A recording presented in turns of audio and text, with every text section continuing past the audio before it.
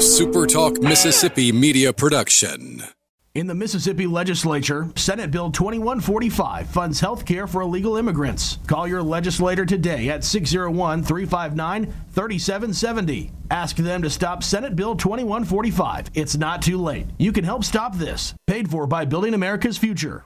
This is Gerard Gibbert, and thank you for listening to Middays here on SuperTalk Mississippi. Get ready to go beyond the headlines and join a meaningful conversation with people from around the state. Hello. You're listening to Middays with Gerard Gibbert here on SuperTalk Mississippi.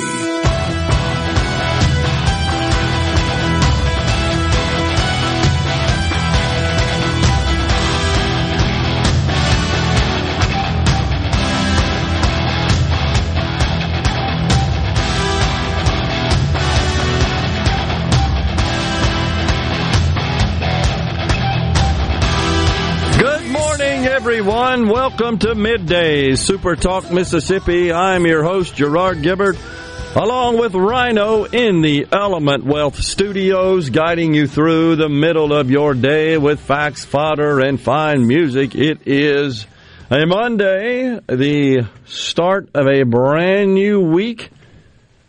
We're just plowing through January like there ain't no tomorrow, and it is also Martin Luther King Day today, and that's why the parking lot out here is empty there, Rhino. I trust your weekend was good? Oh, yeah, it was a pretty good time. Didn't last quite as long as I would have liked, but there are some people who are getting the Monday off, just not us. Like I said, as evidenced by the numerous parking spaces that are unfilled here at the SuperTalk headquarters building, and this office is pretty quiet, too. It's not always a bad thing. No, I agree. Got to park close. Don't have to walk as far. That's a benefit. The market's closed today. That means I can't lose any money. I'm looking at the futures, a mixed bag again. The Dow basically flat. Dow up a little. The NASDAQ down a little. But it is MLK Day 2023, thus the banks are closed. The state of Mississippi, right, closed as well. Pretty much everything's closed. Oh, yeah. A lot of stuff. It's also considered in many circles the most depressing day of the year. You seen that? You ever seen a report on that? No. Yeah, it's considered the saddest day. Yeah, let me rephrase it. Every year, the third Monday in January is spoken about as the most depressing or saddest day of the year, or Blue Monday, and often associated to seasonal affective disorder. Didn't know that was a thing. Oh, yeah. SAD. Ties to the cold weather, the bleak skies, typically gray skies, and just the time after Christmas.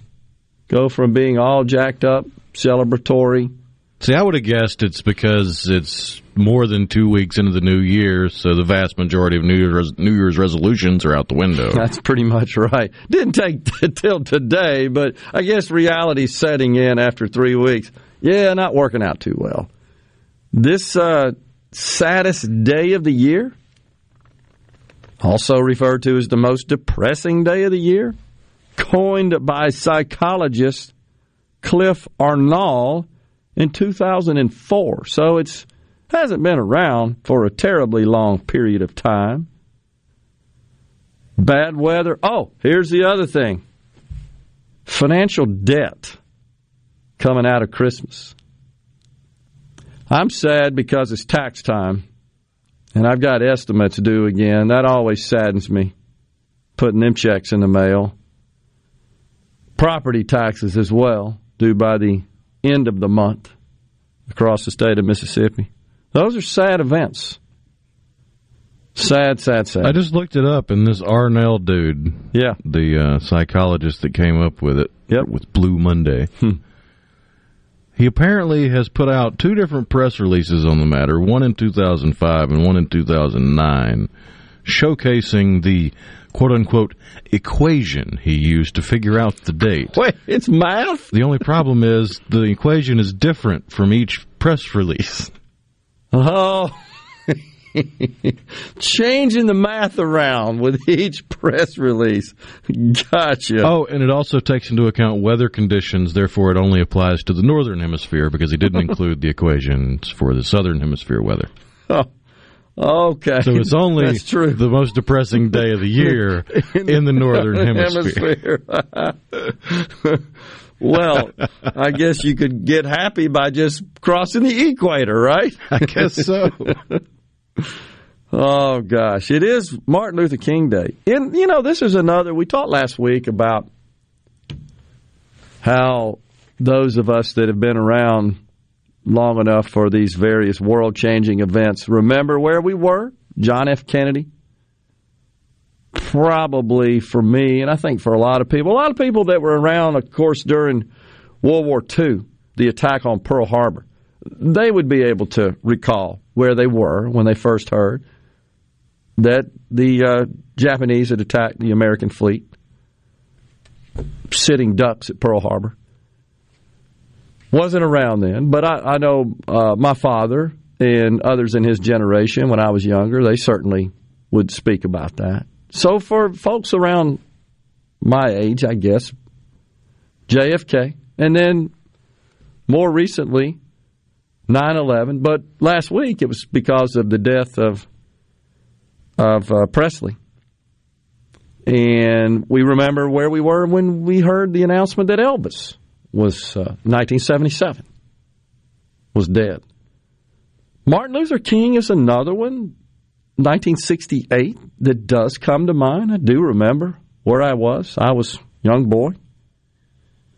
And honestly, that was such a tumultuous time in this country. 1968, of every year in my entire life, that seems to be the one that just kind of sticks out. So much happened. So you had, of course, the assassination of Martin Luther King, and then also, as I recall, the riots in Chicago, which occurred as well, the 1968 riots, as they are known. And you had the Democratic Convention as well, and just scores of protests. So it was just an incredibly unsettling time. It was a nation that was really at odds and ripped apart in a different way than we seem to be today. But I certainly remember where I was when I learned about it. It was in my backyard. I remember it. And it was very sad, of course, and we remember that today. Oh, what I would give for this country to truly heed and subscribe to the message of Dr. King, which is one of equality, not equity, one where outcomes are determined by character and merit and value. I believe Dr. King subscribed to those beliefs, those principles. But today, no, it's equal outcomes. We've got to force equal outcomes, hook or crook. And so the folks at Time, left-wing folks at Time, they come out with an article that says how Martin Luther King's dream could end poverty. And I read through that, and it's just it's an ad, if you will. It's an article that just comes out in support of blatant wealth redistribution. The way to end poverty is just to give people money that we have to go borrow or take from others. I don't think that's the way Dr. King envisioned a totally free and equitable society, equitable in terms of opportunity. That's all he called for. That's all he asked for. I agree with him. But we've crossed over that line, have we not? It just feels like it. Everywhere we go, in every corner of society, there are these calls for equity, which equates to equal outcomes, regardless of performance, regardless of merit, regardless of qualifications or skills. I'm so concerned about laws passed in New York and California and how they might spread that require employers to publish salary ranges for every job, every position. And they say that, well, this will end the pay disparity. Right. And this will end the gap between high performers and low performers. Do we want that? Shouldn't we pay high performers more? What the heck is wrong with people? Laziness. Oh, yeah, you can't make more than that person, even though you produce like twice as much as they do.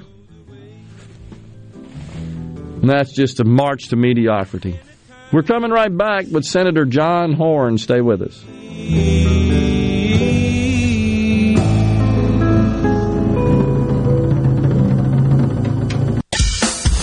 Now back to Middays with Gerard here on Super Talk Mississippi.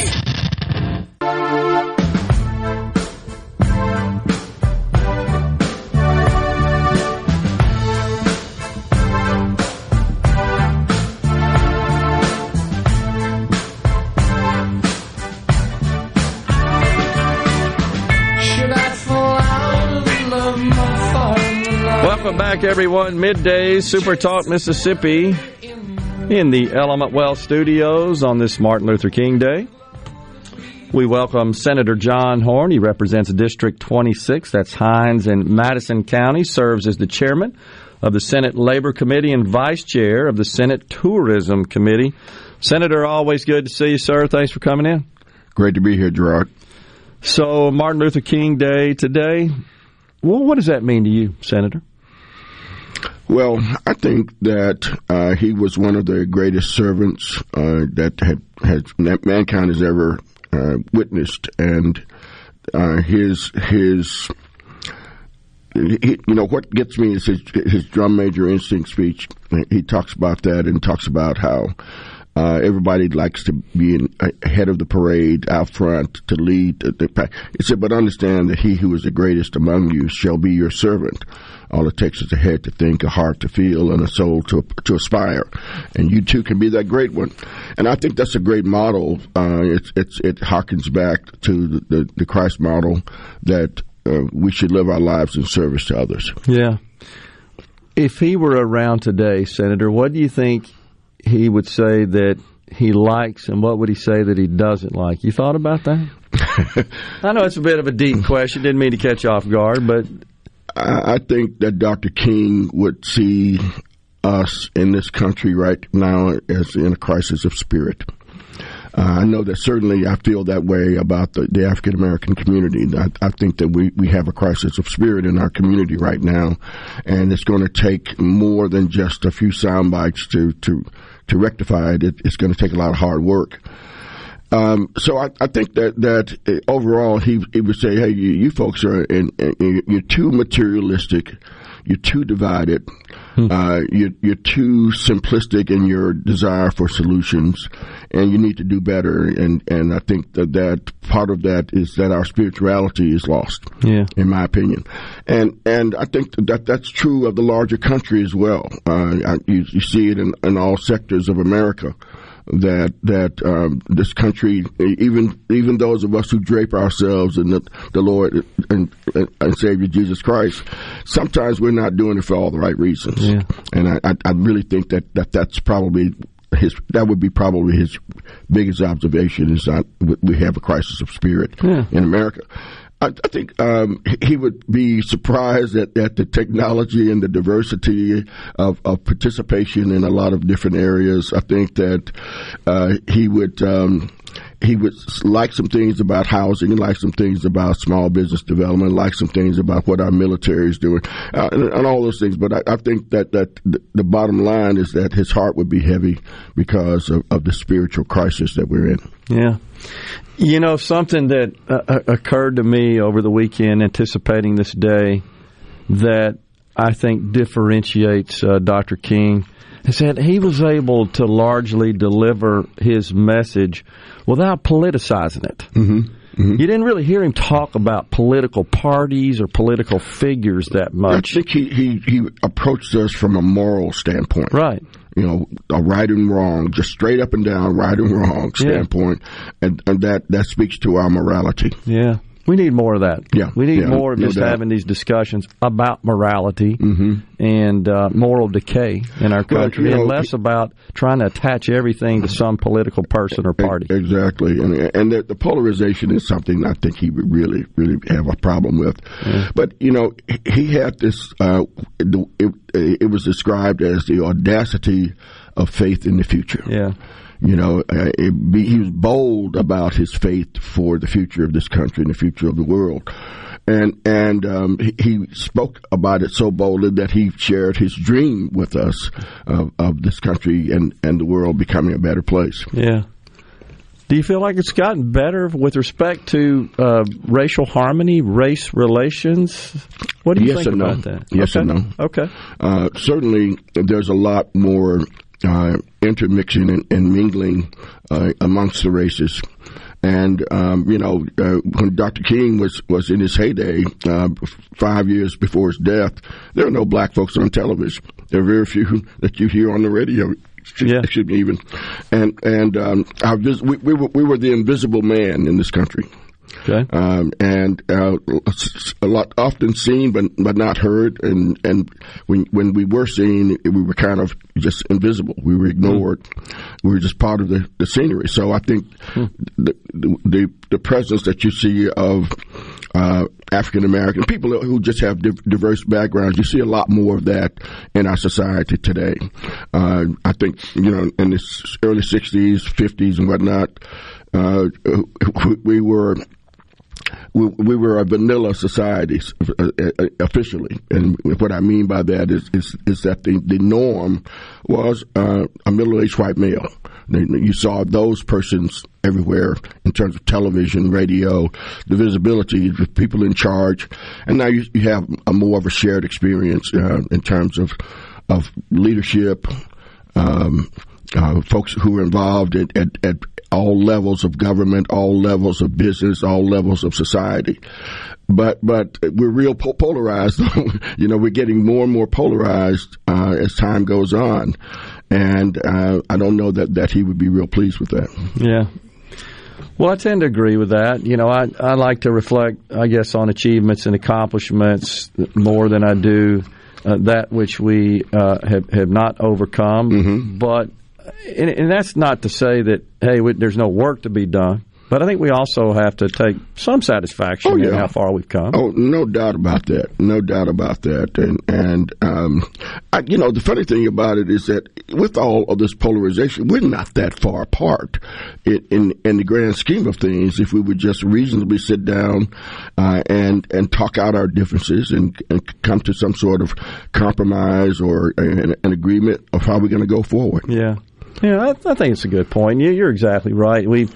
We've gotten to where we just split up into our respective corners and just throw bombs, and that doesn't really fix anything. And there's too much of a herd mentality. Yeah. If you're not a part of that herd, you don't need to be over there fooling around with those folks or adopting their beliefs or whatever.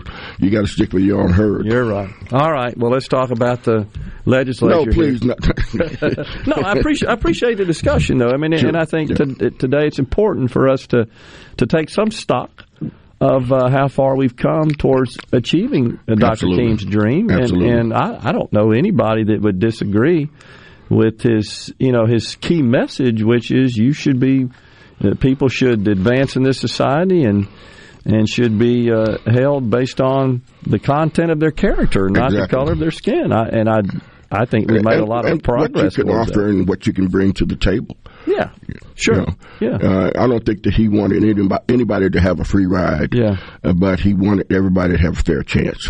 I agree, and it was a pretty simple message that applies today. Of course, still, I would like to hope and think that he's pleased with. I think much progress has been made. You just said it. You went from being invisible to now fully integrated across the spectrum of society in this country. Mm-hmm. And I think largely due to his work, his efforts. He made that pretty clear. Yeah, we got to fix that. But I think Dr. King would disagree with that. Okay. I think that he would celebrate the fact of the actions of the common man and woman in the movement before, in terms of their making the sacrifice, because when he would come to Mississippi or come to Georgia or come to Tennessee or whatever, he'd leave the locals behind to clean up the mess that the disruption might have caused. And so it took a lot of bravery on the part of just average, everyday men and women who did extraordinary things.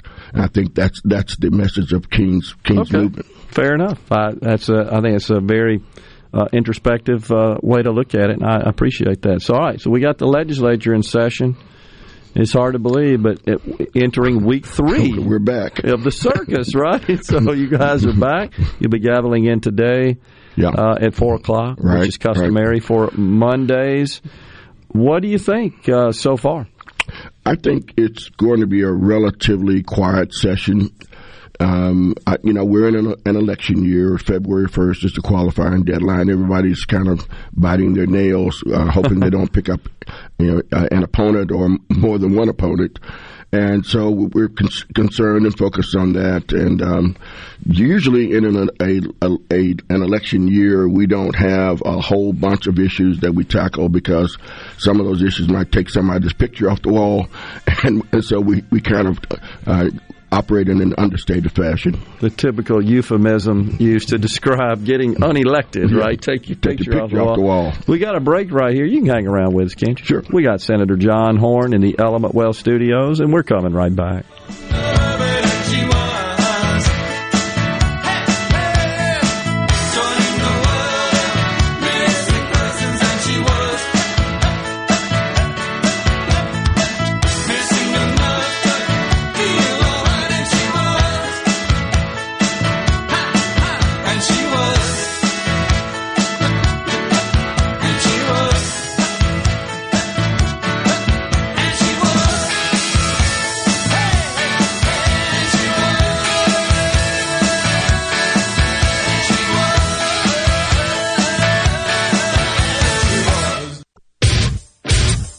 You're listening to Middays with Gerard Gibbert, here on Super Talk, Mississippi.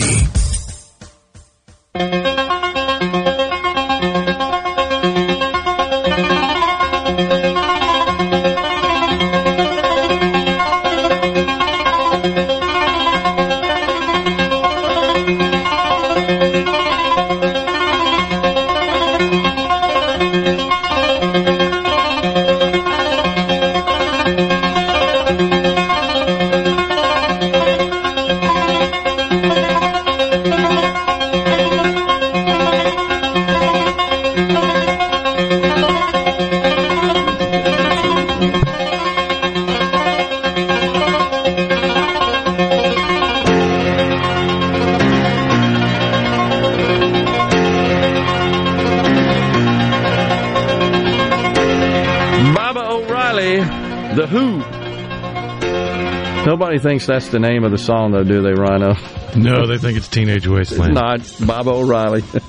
We've got Senator John Horhn in the Element Wealth Studios.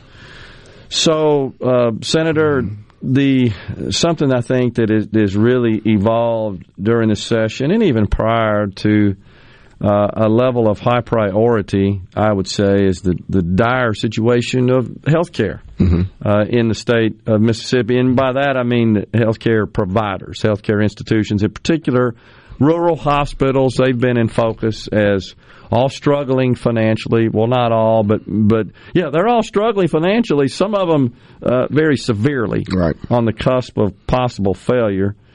54, I think, of the state's 122 hospitals are considered rural, and of those, 38 are in dire financial condition, is what's being reported. I think that the Democrats, right, in the legislature just a couple of weeks ago, a few days after the session started, made some proposals of how to rectify this and address it, which included expanding Medicaid. That's been on the table since Medicaid expansion's been available. That goes back 8 years ago. And then just trying to soothe the current financial dilemma with $150 million that would just be allocated, which is kind of a one-time fix. I don't think it fixes the problem on a long-term basis. You got any thoughts about that? What are you hearing around the legislature? I think I sat in on the Public Health and Welfare Committee meeting just before Christmas in the Senate, and the Mississippi Hospital Association and other health advocates were there, and they were talking about options, and one was cutting some of the taxes that hospitals owe the state, some cash payments possibly, or the expansion of Medicaid. I think that no option should be off the table. The fear of Medicaid expansion is an unfounded fear, in my opinion, because there's no documentation that the federal government would hang the state of Mississippi out there to dry and eliminate a program once they've got it up and running. We've been at this thing for about 12 years, and the program is working in other parts of the country. Whether it's Medicaid expansion, whether it's an Arkansas model where you bring in the private sector to help folks who are Medicaid eligible who are not on Medicaid right now. I often say to folks, and I may be putting words in his mouth, and he may be calling me up saying, why did you say that about me? But I think that former Governor Haley Barbour would have figured out this issue. We might be calling it Haley Care in Mississippi, but he would figure out how to go get that federal money, and I think we need to figure it out as well. Yeah. Well, something I've talked about here on the program, and once again did so on Friday, which is the enhancements to the Affordable Care Act that were enacted originally in the American Rescue Plan signed by President Biden in early 2021, right after he took office. Yeah. And then those were made permanent in the Inflation Reduction Act. Those provisions don't get a great deal of attention. There's more focus on some of the subsidies and tax credits for investment in electric appliances and electric vehicles and some of the so-called Green New Deal type issues. But this health care, this Affordable Care Act, situation in the Inflation Reduction Act is significant. It actually, in my view, is better than Medicaid expansion in that it would cover able-bodied adults who have a household income of less than 150% of the federal poverty level. Right. Medicaid expansion would allow able-bodied adults with household incomes of less than 138% of the federal poverty level. This is actually better. And by the way, under these new provisions applying to the Affordable Care Act, their premium cost would be 0%. 0% of their income they would spend on premiums, and they would get private coverage. Seems like we ought to be promoting that, the heck out of that. I think this goes back to what we were talking about earlier with Dr. King, the partisanship and the fact that someone might have a good idea, but because a Democrat proposed it, I'm not for that. I'm a Republican, I'm not for it. Or a Republican proposed it, I'm a Democrat, I'm going to be against that automatically. And so we turn a blind eye to what's real, what's right in front of us, in my opinion. And you were just sharing this with me when we were off the air, and I'm not as knowledgeable in depth about the Inflation Reduction Act. Those sound like great ideas to me, but nobody is talking about it because I think everybody's in their own corner. I tend to agree with you, and I'm not talking about just at the state level, but at the federal level as well. But there were significant tax credit expansions that were enacted as part of the Inflation Reduction Act. Now, these continue through 2025, but you know as well as I do, once you put things like this in place, they're not likely to ever get pulled back. Well, we're in an election year, and we're not going to expand Medicaid in Mississippi in this election year, I don't believe. We may do some stopgap measures. The one-time money that you spoke of may be something that's on the table. Yeah. But I really think that that stronger minds have got to prevail. Maybe we need to establish a commission that's given a charge of coming back with a solution by the end of the year, or to come back with a solution during a special session. I don't think that that's going to happen before November of this year. Yeah. But cooler heads need to prevail, and we've got to solve this health care crisis that we have in Mississippi. I just feel like that this is something that should be front and center as part of the discussion, that this does not cost the state of Mississippi any money. This is all federal tax credits. Certainly the changes that you're speaking of in the Inflation Reduction Act merit our taking a hard look at them. Well, I certainly hope you will do so. I really do. Because it changed rather significantly, and that's actually been in place since the American Rescue Plan was enacted in February of 2021. This has been in place. It seems like someone would have some data that would say, okay, this is the number of people that have taken advantage of this, that have enrolled, whose household income is below the 150%, otherwise would have been eligible for Medicaid expansion. And I don't know that we've got anybody in state government that's looking at it like that. Okay. We should, in my view. Oh, no doubt. I absolutely believe that we should, because otherwise, how do we know the proponents of Medicaid expansion? How do they know how many people this would affect? This would be very instructive in that respect. Like, well, wow, for this temporary period of time, you could go sign up and get free coverage in the private marketplaces right now. And the federal government will pay for that private marketplace, and it's no money out of pocket for the client. Well, the big change is that they changed the sliding scale of income eligibility, but at the bottom of that, it goes all the way up to 400%. But it determines the amount of premiums a person would pay as a percentage of their income based on their income level. But what it did is it slid everything up such that 150% and below is 0% of their income. Right. It used to be 2% up to a certain level. Now it's 0%. That certainly is something that we ought to be looking at. I hope you guys can maybe consider that in your discussions and as an option. Now, what you'll get pushback on is, well, they still have deductibles and copays. There's also something known as cost-sharing reductions, where the federal government will help offset some of the out-of-pocket costs. Well, maybe that's something, even what is left over there, which is a very small value, maybe that's something the state could cover, and we get people in private coverage. Yeah. Well, certainly covering the working poor ought to be our top priority, and certainly to these hospitals, especially in the rural communities that are in crisis, we got to do something. Yeah. We can't let them down the vine. Communities will also down the vine, and people will down the vine. Yeah. I think about I heard the story the other day about someone who could not get to a hospital in time. That their local hospital was closed, and by the time they got them transported to the next nearest hospital, they were expired. If you can hang around, you come back and we'll talk about what you got going on in your committees. Okay. Sounds good. All right, we got Senator John Horhn in the Element Wealth Studios. Stay with us.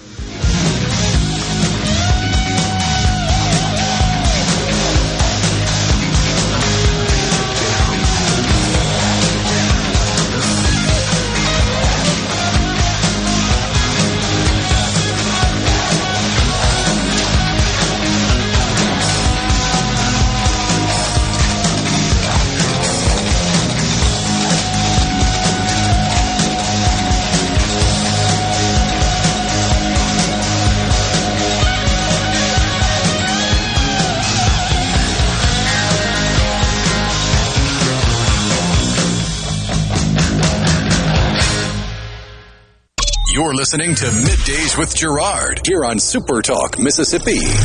I needed somewhere to hang without your news. You gave me something that I didn't have, but had no use. I was too weak to give in, too strong to lose. My heart is under arrest again, but I break loose. My head is giving me. Welcome back.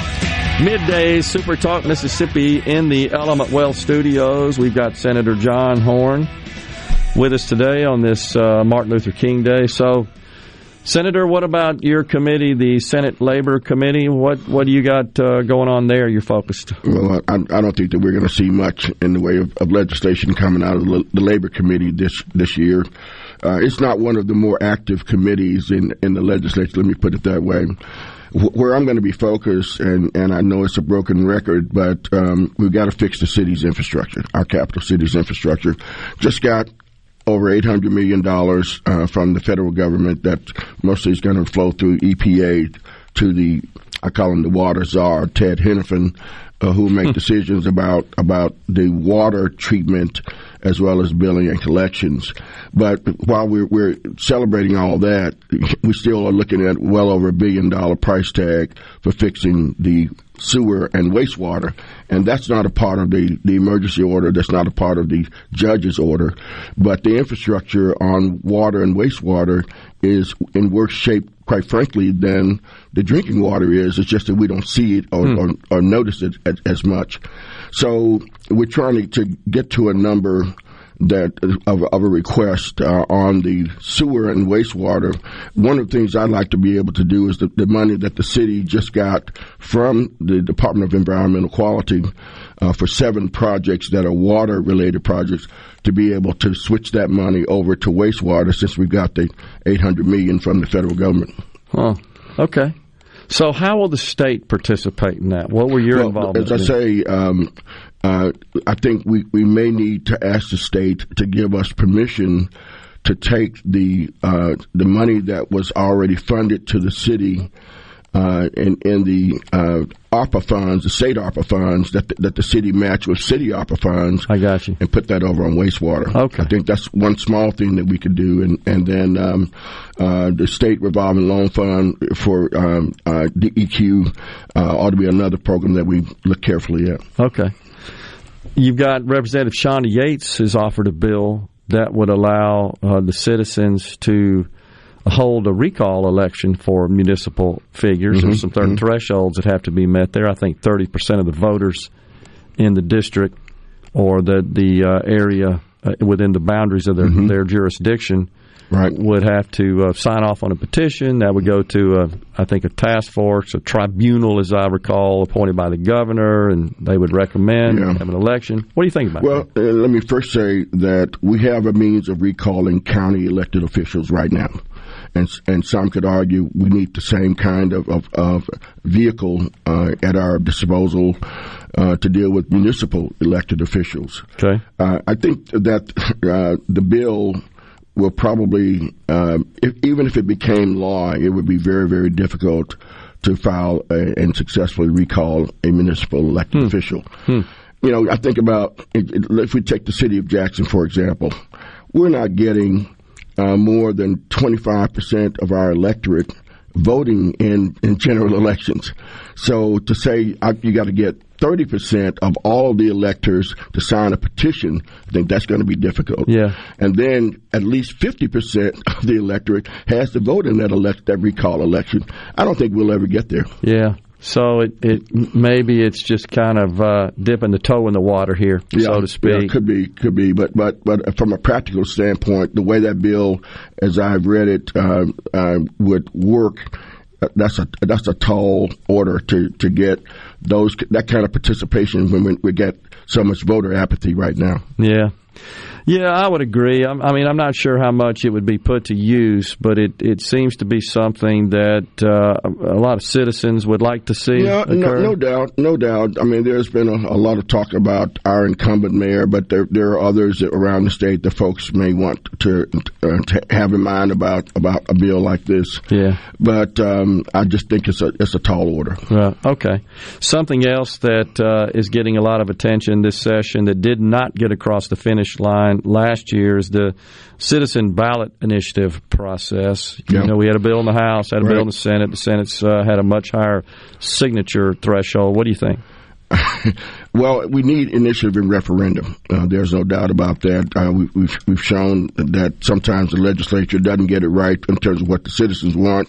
They put issues on the ballot, and the medical marijuana issue is a good example of that.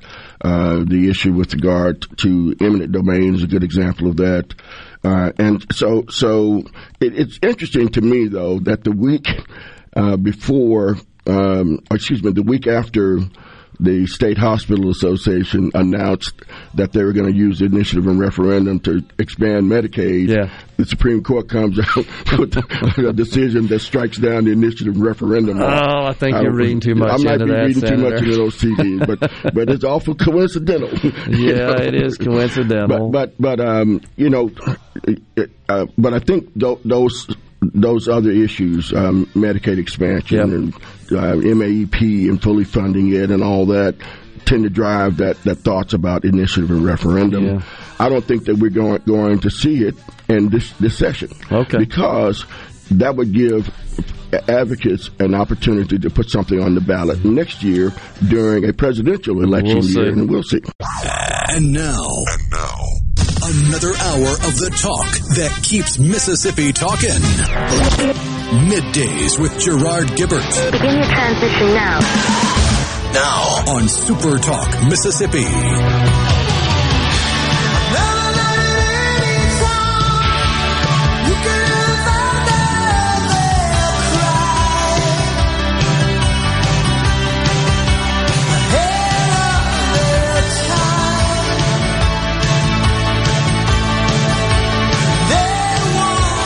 Welcome back, everyone. Middays, Super Talk Mississippi. We are in the Element Wealth Studios today. The markets are closed because it is MLK Day. The futures, kind of flat going into tomorrow. The NASDAQ, the Dow down 20 and 35 points respectively. Go to myelementwealth.com or call 601-957-6006 to let Element Wealth help you find your balance between income growth and guarantees. So we're running out of money again coming up Thursday. It appears we will once again hit the debt ceiling. Can't borrow any more money. And I think a showdown is setting up between Republicans and Democrats on this matter. Both factions seem to be fairly well entrenched and aligned in their view of how to handle this situation. Both are saying that they won't negotiate, including the White House. It's calling for increasing the debt ceiling.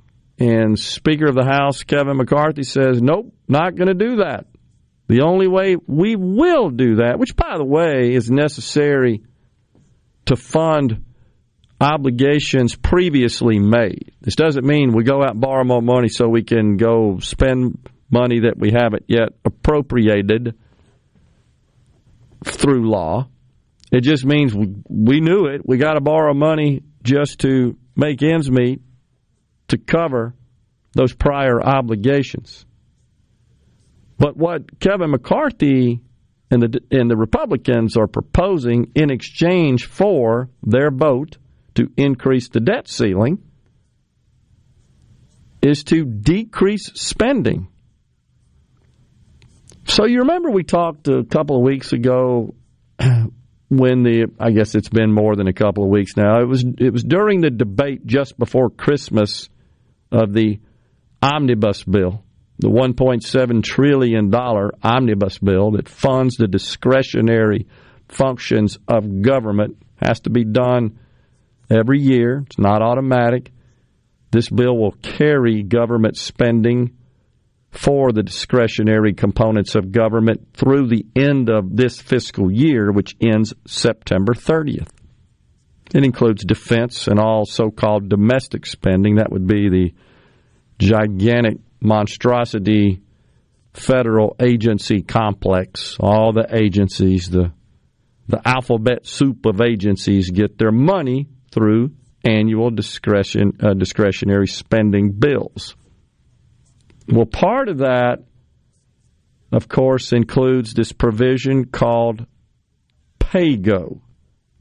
Now, that's been around for 12 years, and it gets waived every single time. It basically says if you're going to increase spending, you're going to cut it elsewhere, or you're going to include some provision that would raise revenue to offset the increased spending. But it gets waived every time. They just don't do it. Why do we even have that in there since it gets waived? Well, what McCarthy and the Republicans in the House are pursuing, which was part of the concessions demanded of the holdouts during the speaker vote debacle, was a concept known as cut-go. And it basically says, no, you can't raise revenues to offset any increase in spending and for some line items, some programs, some objects. In fact, you've got to cut elsewhere. Cut-go. I like it. I like it. And so what's happening here is that we've got the debt ceiling looming, and folks are digging in on both sides.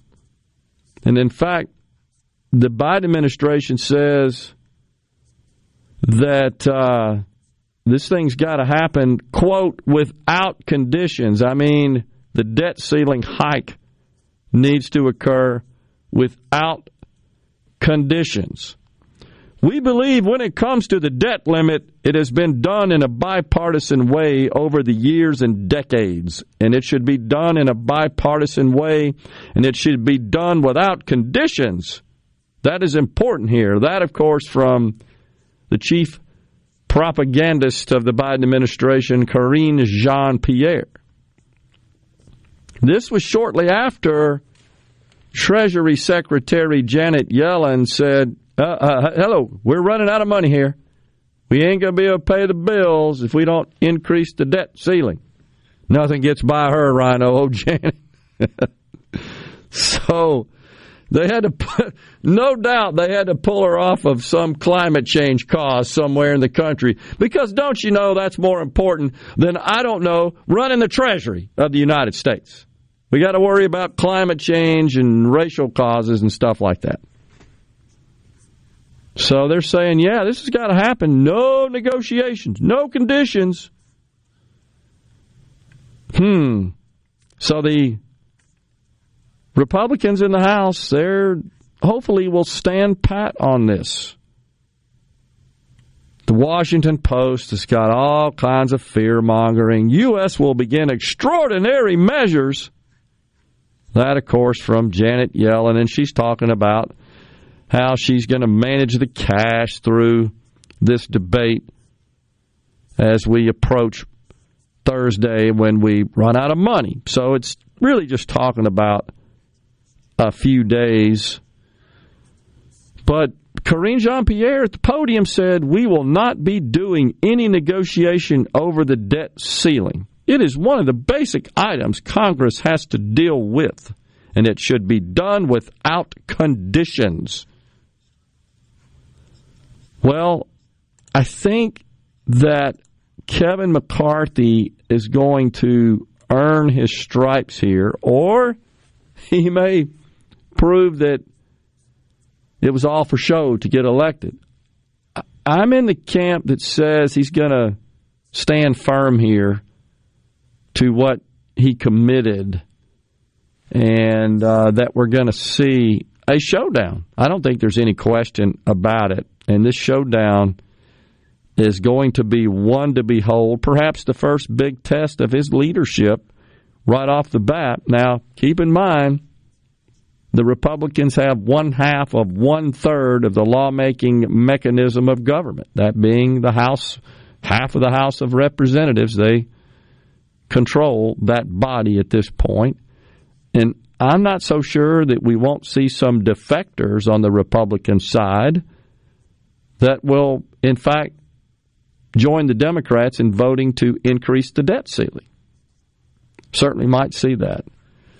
This is going to be fascinating to watch this unfold. Also, more documents in the old garage. How many more?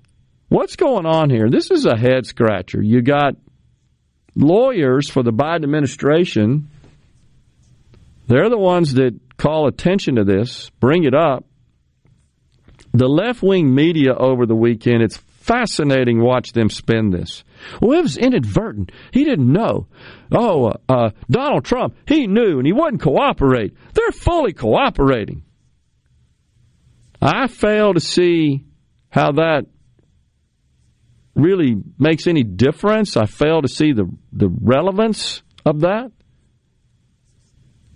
But one of the things discovered is Hunter paying $49,000 a month for rent. What the heck's that all about?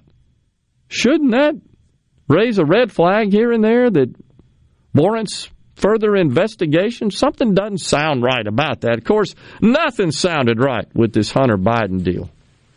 Peddling influence. And even some on the left, you seen this, Rhino? They're freaking out over this.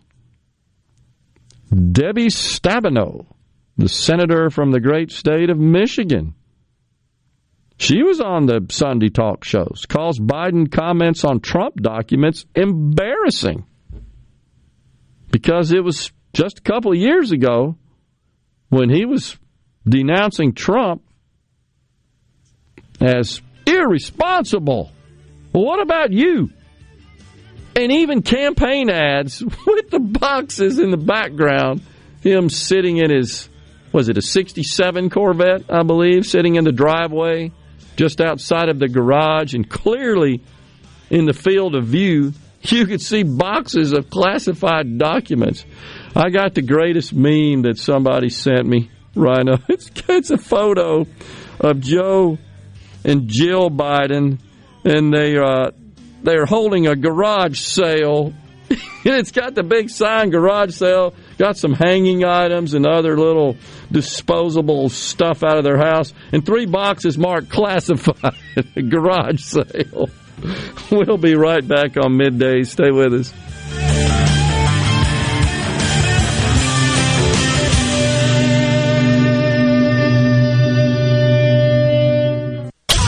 Middays with Gerard Gibbert. Let's do this. On Super Talk, Mississippi. Let's go.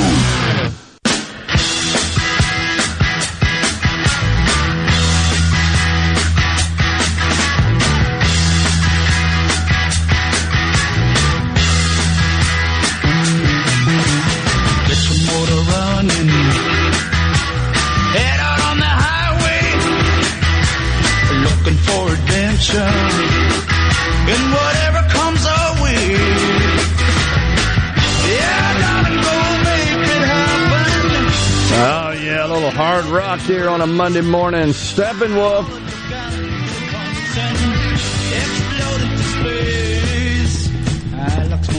Back in the Element Wealth Studios, Super Talk Mississippi, Middays. Regarding small rural hospitals going out of business, how many of these hospitals are struggling to make ends meet due to quality of care? Meaning if a hospital does not provide a good quality of care and a person is stable enough to make the trip to Jackson, how many times does that happen? Just hypothetical questions that cross my mind every time I hear the failing hospital stories. It's a plausible theory, but it's not true. The hospitals in Jackson are losing money too, guys. They're losing money too. They're all losing money. It's a bad business model. And the reason is because you end up either getting paid and reimbursed by a third party that has a great deal, if not most, of the leverage in that in determining how much they will pay. And second, there is a whole bunch of uninsured care that the hospitals just eat. And then third, this is something that I learned about over the last few days in talking on this subject to people who are at very high levels in the hospital industry in this state. And that is interesting on your thoughts on this too, Rhino. That is the incredible amount of the patient responsibility that's just not being paid. So what I mean by that is you have insurance, you receive some medical treatment, some care, some services which are covered by your insurance to a point. Depends on where you are in the cycle on an annual basis, whether or not you still have deductibles that apply, co-pays that apply, etc. And so you guys are familiar with this. You get about 14 different documents, right, every time it seems like it, every time you go to the doctor and receive care that you get all these documents that tell you about your benefits explanation, I think is the technical term. And it'll say, if you can read those documents, it'll tell you, this is how much they charge, this is how much that they were willing to accept because they're in network and we negotiated, this is how much we're paying, this would be the insurer, this is how much you're going to have to pay the provider. And then the provider will send you a bill that says, that should correspond with that says, pay this amount. And that amount is being walked on. I was shocked to learn just how often that happens. And the only recourse the provider, the healthcare institution has, is to turn it over to collections. They'll bug you about it for a while. They'll try they'll dun you is what it's called, to try to collect. And then they finally just turn it over to collections. And that's a giant industry into itself. Medical collections. There's a big outfit in Jackson that's in the medical collections business that collects for more than just providers in the Jackson area. They have national accounts. And so then they own it. Well, when that occurs, that gets also reported to the credit bureaus. So now it's listed on your credit report as a collection. There are liens, collections, and judgments. Those are all three dings, three issues, if they exist on your credit report, that substantially lower your credit score. So you got a collection. And then they'll start hounding you. Pay. Well, they're limited, honestly, on what they can do. They ain't coming with a gun saying pay. And a lot of folks just say, don't know, honestly, that it's affecting their credit till they go apply for credit, and then they get rejected, or their rates are through the roof, and they wonder why. And whomever's lending them that money says, whether it's a bank or a financial institution or an automobile dealer or any sort of other large purchase, furniture comes to mind, and they say, well, yeah, you got denied because you got a collection on your record. Well, a lot of those folks just say, well, I don't care, I'm not paying. I was a little surprised to learn just how big an issue that's become, that people, even with insurance, aren't paying their share when that applies. And so the hospitals, at all levels, not just rural hospitals, the rural situation is more they don't have insurance. Even in the urban areas where most of their patients in the service provided is covered by insurance, it's the patient responsibility that's not getting paid. I was a little surprised to learn that, as was I surprised to learn just how bad the situation is, even in for the hospitals in the urban areas that you would think wouldn't have that financial difficulties, because the focus has been on rural. They're closer. Their situation is more urgent, more dire.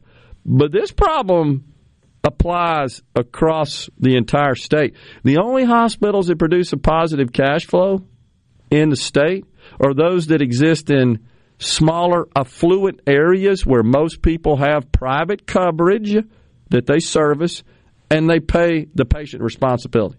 They can make ends meet. They can produce a positive cash flow. It's a bigger problem, I think, than just the rural hospitals. I was shocked to learn about this. I would say you're on point, but there is at least partial blame to be laid at the feet of the healthcare provider. Agree. I mean, from personal experience, I went to the dentist. They gave me a bill after insurance paid. It was like $60 some odd after everything. And I had $60 in cash on me, or I could have used my card. Well, I pull out the cash and go, well, I'm a little short on cash, or I can do a card. I think I was $2.30 some odd cents short on the cash. And the nurse working behind the counter said, oh, don't worry about that $2. Lo and behold, 3 months later, I get a collection notice for $2.30 some odd cents. There you go. You see where I'm going there. So, obviously, that's not going to break the dentist, but there are a lot more of those that are higher amounts. And when you think about the just the amount of care provided and the number of transactions, it just adds up. I mean, $2 isn't a lot, but if it's $2 times a few thousand, that becomes a significant number. And I'm not suggesting that's what happened here in this situation with the dentist. And you're right about that. They shouldn't have told you don't worry about it because it's all automated. Right. The system's just going to kick it out. We tried. It's over 90 days. Boom, goes to collections. It's totally automated. They're integrated with those. And sometimes it's third-party medical billing services that handle the billing on behalf of smaller clinics in particular and providers and specialty healthcare providers. And they're all linked in, these big medical billing systems, with the medical collections industry. It's all automatic, completely automated. And then that then triggers the notices, collection notices that you get. And it's a very structured, sort of phased-in approach where they start out, hey, maybe you just forgot, all the way to, we're coming after you, and they don't. And people just ignore it, and they don't pay. My concern, honestly, here, folks, is that the more we ignore this problem in the country, not just here in Mississippi, because the country, the industry across the country is struggling with this. You got the combination of uninsured care, reimbursed care that's below cost, incredible pressure on the labor market, particularly for nurses. And since COVID, the pay for nurses like double. Well, that doesn't work either. So you got a combination of sharply rising expenses, and you got uncompensated, unreimbursed care. Bottom line is, to the point of our listener here that sent us the text, that still doesn't account for not getting paid when you're providing services. When you're incurring cost and just not getting paid, I just don't know too many industries that can sustain that, if any. And it's not right. I'm not suggesting I have a solution. I'm suggesting that no one should be forced to provide care, to provide their labor, and not get paid for it. And that's what's happening. So we got to talk about how to solve this. I still believe these subsidy enhancements that came out of the American Rescue Plan and then recently enacted in the inflation, more permanently in the Inflation Reduction Act, should be something that is strongly considered by our legislature and even Medicaid expansion proponents as an alternative, because it doesn't cost the state anything, and the patients get private coverage. And you can tell every time we talk to somebody, and it doesn't make them bad people, it's just complicated. It's buried in the bill. It didn't get the attention the climate change provisions did. Coming right back on Midday. Stay with us. I'm not worried. I'm happy. Days with Gerard Gibbert. It is on Super Talk, Mississippi.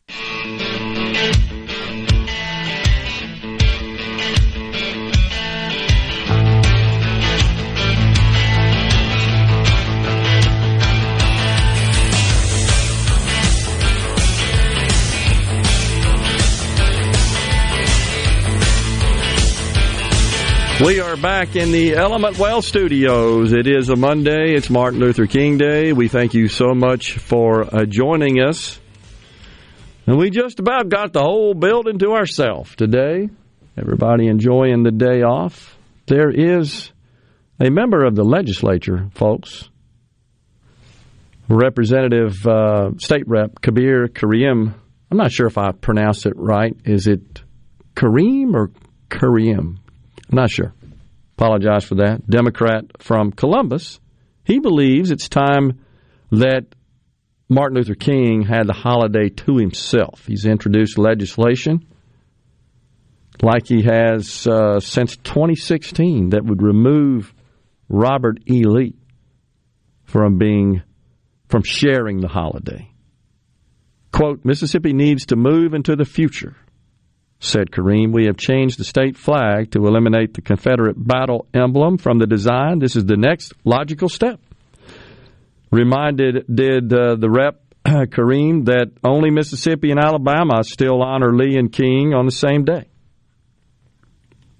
It's never gotten out of committee. Files it every year. What do you think about that? That's interesting. This, of course, came about in the 80s sometime. Says he has lots of co-sponsors. No white member of the House is signed up to co-sponsor. Loretta in West Point wants to know, how big is Biden's garage? I don't know. I don't think we're done finding all the documents. And now we find out that the Biden Center, the Penn Center, whatever it's called, is it the Biden Center, the Penn Center? I don't know. It's at the University of Pennsylvania. The Penn Biden Center. Okay. For diplomacy and global engagement. I was close. Documents there, but funded by the Chinese Communist Party? What is up with that? That's disturbing unto itself. But again, I point out, Debbie Stabenow, she's worried about it, the Democrat senator from Michigan. Adam Schiff, he's even worried about it. And you know who was on with the race lady?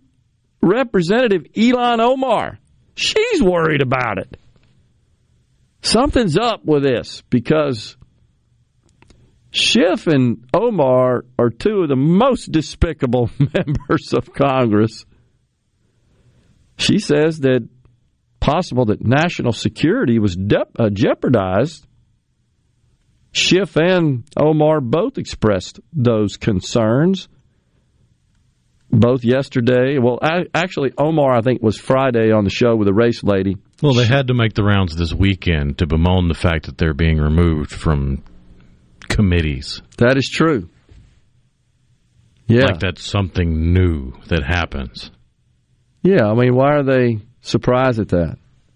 So they got removed from committees just as Nancy Pelosi did. Yep. When she was the speaker. That is the prerogative of the speaker. They serve on these committees. And Eric Swalwell, who was sleeping around with agents, Chinese agents, what a tool that guy is. Whew, that's bad. Of course, they're all pointing to Santos, who seems to be a fairly hideous human being as well, honestly. I don't care if he is a Republican. He was duly elected. I agree with that. I did look up, by the way, whether or not the members of the House can oust another member. Best I can tell in reading through that, you can, if they commit some sort of wrongdoing while in office. It appears that it wouldn't apply prior to being in office. You could see how that would be a huge mess if it would. Oh, yeah. Because that essentially would be overriding the will of the people. Fact is, the people voted for this person. I think many regret their vote today, and it's Nassau County, New York. By the way, this was a Democrat district before he flipped it. They're calling for him to resign. Republican leaders in the county. They're calling for him to resign as well. So, and I agree. I think he should, but I don't want to give the power to the House or the Senate, for that matter, either of those bodies, to just have a vote to get rid of somebody for something fairly subjective that occurred before they were elected. Now, while they're in office, and there's some standards that have to be met, you can't just hold a vote to get rid of somebody. They've got to fallen out of line pretty severely, and they should be. If you've committed treason, Swalwell, honestly, I think he rises to that level. So you wouldn't want to see that, where the parties just start figuring out who they want to get rid of once they're in there. But in this case, this Santos, now it appears he committed some sort of Ponzi scheme. Besides fabricating his entire life's history, now it appears he took some folks' money down, committed some sort of... Which I think would actually rise to the level to where the House could take action, because if he is found to be guilty of fraud, he would be found guilty while serving as a member of the House. Okay. It could be. And by the way, to expel a member, it's 2/3. It's a pretty high bar. That's why you don't see it used. But, and I'm reading here, Article 1, Section 5 of the U.S. Constitution provides that, quote, each House of Congress may determine the rules of its proceedings, punish its members for disorderly behavior, and with concurrence of 2/3, expel a member. But there's some pretty high bar, a pretty high bar that has to be met just to even hold a vote to expel a member like that. It's not quite that simple. Censure maybe would be appropriate in the case of Santos, but again, the guy ought to resign, honestly, my view. Is this Biden doc thing being used to remove Biden from the ballot next time, which is becoming a more popular theory? I just don't know. But it does make you scratch your head, right, when it's pretty staunch Democrats that I thought were big Biden supporters, like Omar and Schiff, Stabenow. They've all sung his praises. And now, all of a sudden, they're really coming down on him for this document deal. I think we just need to know what's in there. I think we need to know who... we need to see the logs of who visited, who was on the premises at his house. Well, according to reporting by Peter Doocy, there are no logs. But the White House press secretary completely flipped that question around and said, we reinstituted the White House logging procedures. We're not talking about the White House here, Toots. We're talking about his house. That's where the documents are. Sure, we need to know who comes in and out of the White House. And I haven't verified that that's even the case, that somehow Trump eliminated that procedure, that protocol. I don't know. Haven't looked into that. But what's important here is, can you tell us who was physically in the presence, meaning you were on the property at the house where these boxes of classified documents? And the other excuse, Rhino, about, well, it was inadvertent, he doesn't know. I did do a little research on that. You may have too. They're like marked in an incredibly obvious way. It's all red and classified and tagged and just branded, if you will, in a way that it's just very obvious. Like a first grader could say, okay, yeah, that one's different than that folder. It's pretty obvious. But you know one problem we have now that does need to be considered?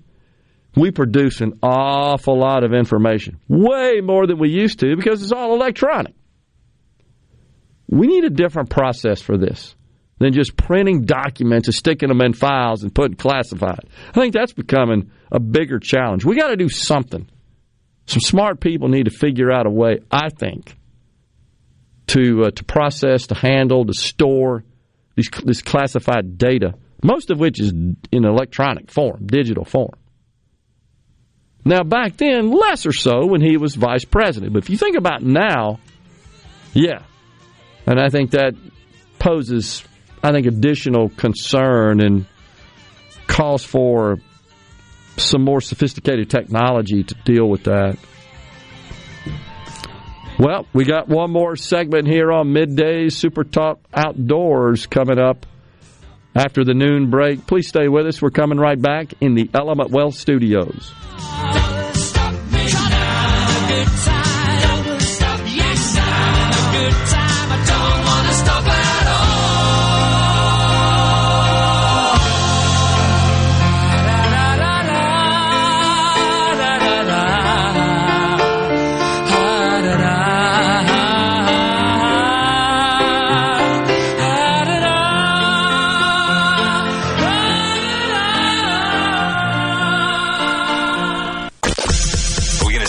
Middays with Gerard Gibbert.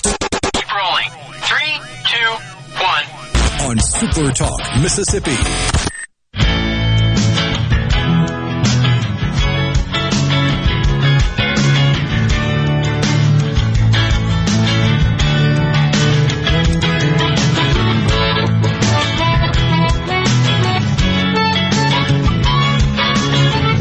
We are back in the Element Wealth Studios. Final segment of Middays because it is a Monday, and that means Super Talk Outdoors up next. Wow, so much to talk about. I couldn't get to all of it today, but we shall continue the conversation tomorrow. Brian says broadband got millions. Rural hospitals should have gotten this. Well, I have described the flood of money from the federal government for the purposes of building broadband networks or extending broadband to the rural areas in this country. I call it digital welfare. Now, that may aggravate a lot of people that would receive the benefits from this, but it is another fairly blatant form of redistribution. The folks that don't live in the rural areas, their taxes are being used to fund internet access for people that do live in the rural areas. Now, to me, this just begs the question again, as we always should be asking, what is the role of government? What is the role of government? So if you look at how much the government is entrenched in health care, it now consumes the majority of the government's spending. Medicaid, Medicare, huge as a single line item. And then, of course, Social Security, retirement benefits, and we could get into all that. Tim in the Delta says they need to fix the billing. They're not collecting water bills here. I agree, the billing is ridiculously complicated. There's no doubt. I will also point out, folks, that, and I wrote an op-ed to this effect back in like 2009 or 10, after Obamacare was enacted, that there are a lot of things that people appreciate today, they like about it, and don't even know it came from Obamacare. The problem is it just costs money. So there was a time prior to Obamacare, for example, where there were no limits on annual coverage, no limits on lifetime coverage. And you could buy policies that said, you know, I'm going to buy a scaled-down policy that fits my budget, but it has a limit on how much the insurer will pay in a year or over a lifetime. They call it annual and lifetime caps was the terminology used to describe it. And Obamacare eliminated that. So that's what caused medical bankruptcies, generally speaking. You had some catastrophic event, you had insurance, but it capped how much you would pay on an annual basis or a lifetime basis. You're just out. You file bankruptcy. So the no cost for wellness exams, for example, the limit on the annual out-of-pocket costs. People like all that. The community rating, which basically says you can't charge old people more than 3 to 1 what you charge a young, healthy person. Or females. Typically their coverage is higher because they generally consume more health care. So all of those were some of the insurance reforms. Oh, that premiums, I should say claims to premiums. The ratio there had to be 80%. And if the insurer didn't pay out 80% of their premium revenue in claims, they had to rebate money. That's already been happening for years. Hasn't happened a lot in Mississippi, but there's some states where that's been a significant billions checks. Now, to each person, it's not a whole lot. You know also that insurance companies can only deduct $500,000 a year of CEO pay from their taxes. They're the only industry that has such a limit. All that was, of course, amounts to nothing in the scheme of things, right? But it was, I guess, more populist in nature. But so those are all the things most people like about Obamacare. But we all knew, well, that's fine. And I wrote this op-ed, said, yeah, this is all great, but it's going to cause premiums to go up. It's going to cost money. And that's exactly what we've seen. We've seen a significant increase in premiums. And then there's the minimum essential coverage, which means that you're basically paying for coverage you'll never need. As an example, there you got that. So all of that was baked into the law. And then you got the subsidy model, which, by the way, I did look that up just to compare. Last year's subsidy model before, I should say, not last year, but before the American Rescue Plan went into effect, which changed all that temporarily in 2021.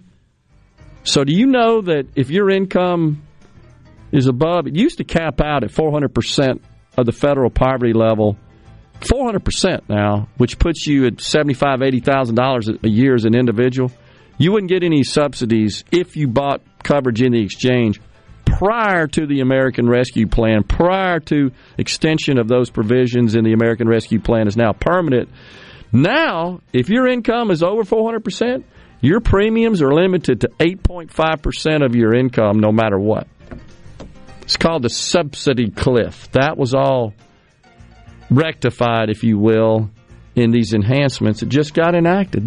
We got to be talking about this down at the Capitol. We're out of time today. Back in the Element Wealth Studios tomorrow. Appreciate you joining us. Stay safe, and God bless everyone.